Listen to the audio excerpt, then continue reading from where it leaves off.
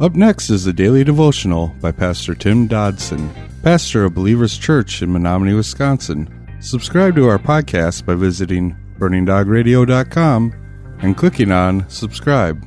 Thanks for listening to Burning Dog Radio. The Gospel of Luke, chapter 5. Despite the manifestation of the miraculous in their midst, despite even the fulfillment of the Mosaic law in the instance of the previous story, those in power now were reluctant to accept this carpenter from Nazareth as the long-awaited Messiah. We see here that the authorities had indeed begun to gather, and perhaps it was because of curiosity or maybe out of some sort of weird doubt they might have, or maybe even some gathered out of fear of losing their place in the social religious structure of that day. But indeed, they all came for whatever reason. The text tells us that the story of the paralyzed man, and tells us also about some very committed friends determined to get him to Jesus. Today in our self-centered society, such loyalty and determination like that are rare. The numbers of people that had begun to flock around Christ had evidently begun to get somewhat out of control. So much so that it seems these men could not even get their friend near Jesus because of the crowd. And yet it seems that many who gathered around Jesus were, and frankly are even yet today, they're only out of curiosity. Certainly more so than truly seeking redemption. There are so many today who are satisfied to warm the pews of religiosity, just simply motivated by itchy ears more than seeking hearts. These folks tend to congest the resources available, and ultimately they only prevent those truly seeking to gain access to the hands of Christ from actually getting there. Now, taking matters into their own hands, these guys cut a hole in the roof and lower their friend down on a mat in front of Jesus. Then Jesus does something no one expected. He forgave the man of his sins. This, of course, would not go over well with the religious hierarchy that was present. Verse 21 says, the scribes and the Pharisees began to reason, saying, "Who is this who speaks blasphemies? Who can forgive sins but God alone?" Now the scribes and the Pharisees were pretty much riled up, just as one would expect. Their attitude was, who is this guy? And moreover, who does he think he is? Jesus, however, knew exactly who he was. He was God in flesh. But those with him did not understand that fact. Yet Jesus did what God does. He forgave sin. And the religious leaders knew that only God could forgive sins. You see, the masses weren't ready, and many times they still aren't, to accept Jesus as God. Verse 22 says, but Jesus, perceiving their thoughts, answered them, "Why are you reasoning so in your hearts? Which is easier to say, 'Your sins are forgiven you,' or to say, 'Arise and walk'?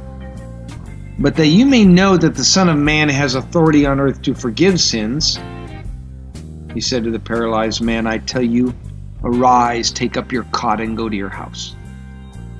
Immediately he rose before them, took up that which he was lying on, and departed to his house, glorifying God.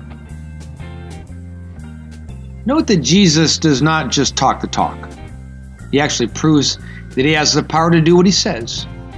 The religious leaders knew that only God could forgive sins, but they refused to entertain the possibility that he just might be God. However, such was not implausible, for they knew that the Messiah would be coming. They knew that he would indeed have such power.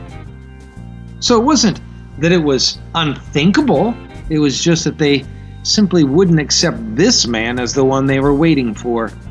You see, Jesus didn't fit their preconceived ideas, the ideas of what they expected the Messiah to look like and to act like. He didn't fit their preconceived ideas of what the Messiah was to be what they wanted him to be. And in so many instances, you know what? He still doesn't.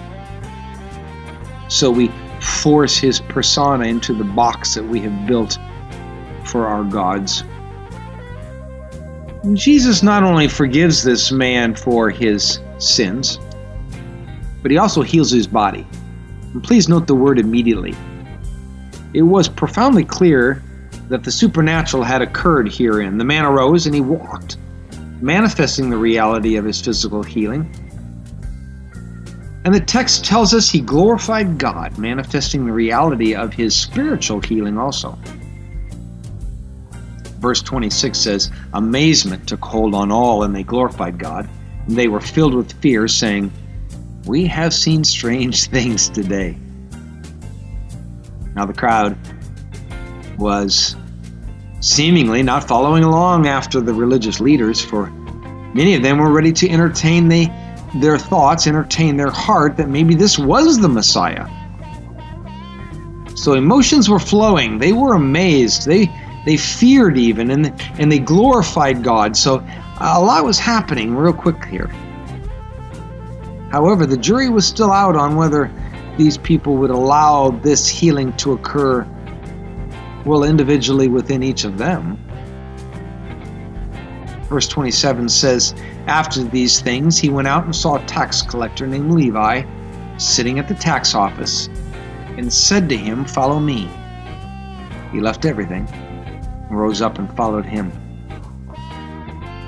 Now this account again is one of Jesus choosing among the world's least likely. Here we are introduced to one Levi, whom we all know better as Matthew the tax collector. Matthew, you see, collected taxes for the occupying army of Rome. Not only did these tax collectors work for Rome, but they were notoriously crooked too. So in the end, they stood alone, all alone. And they were despised by all of their Jewish brethren. The account before us tells us that Matthew walked away from his world that day. From his job, his livelihood, his status, his security, his prestige. It appeared that Matthew, at that moment, had stood up and given it all to Christ. Everything. And you know what? At the end of the day, that is, in a nutshell, exactly what salvation is. And Jesus called Matthew to follow him. To Matthew, that righteously meant more than just a simple change of mind. It meant more than just deciding that he would go to church on Sunday. More than just changing his thieving ways and becoming a better tax collector. No, we know it's more than that. Now, we have no record of such, but Matthew had no doubt already been prepared by the Father. I think because seldom is such matters a snap decision. I mean, John 6:44 says, for people can't come to me unless the Father who sent me draws them to me. So that would mean, therefore, that God had already begun to draw Matthew towards Jehovah. So Matthew had no doubt already found that the money and the power he held could not bring him the happiness and the peace and the security and the completeness that he so longed for. For Matthew, redemption meant actually following Jesus and following him even into ministry, into action, and yes, even into death if that was called for, and eventually it would be. That was our daily devotions by Pastor Tim Dodson. For more information about Tim Dodson and Believers Church, visit jfbelievers.com.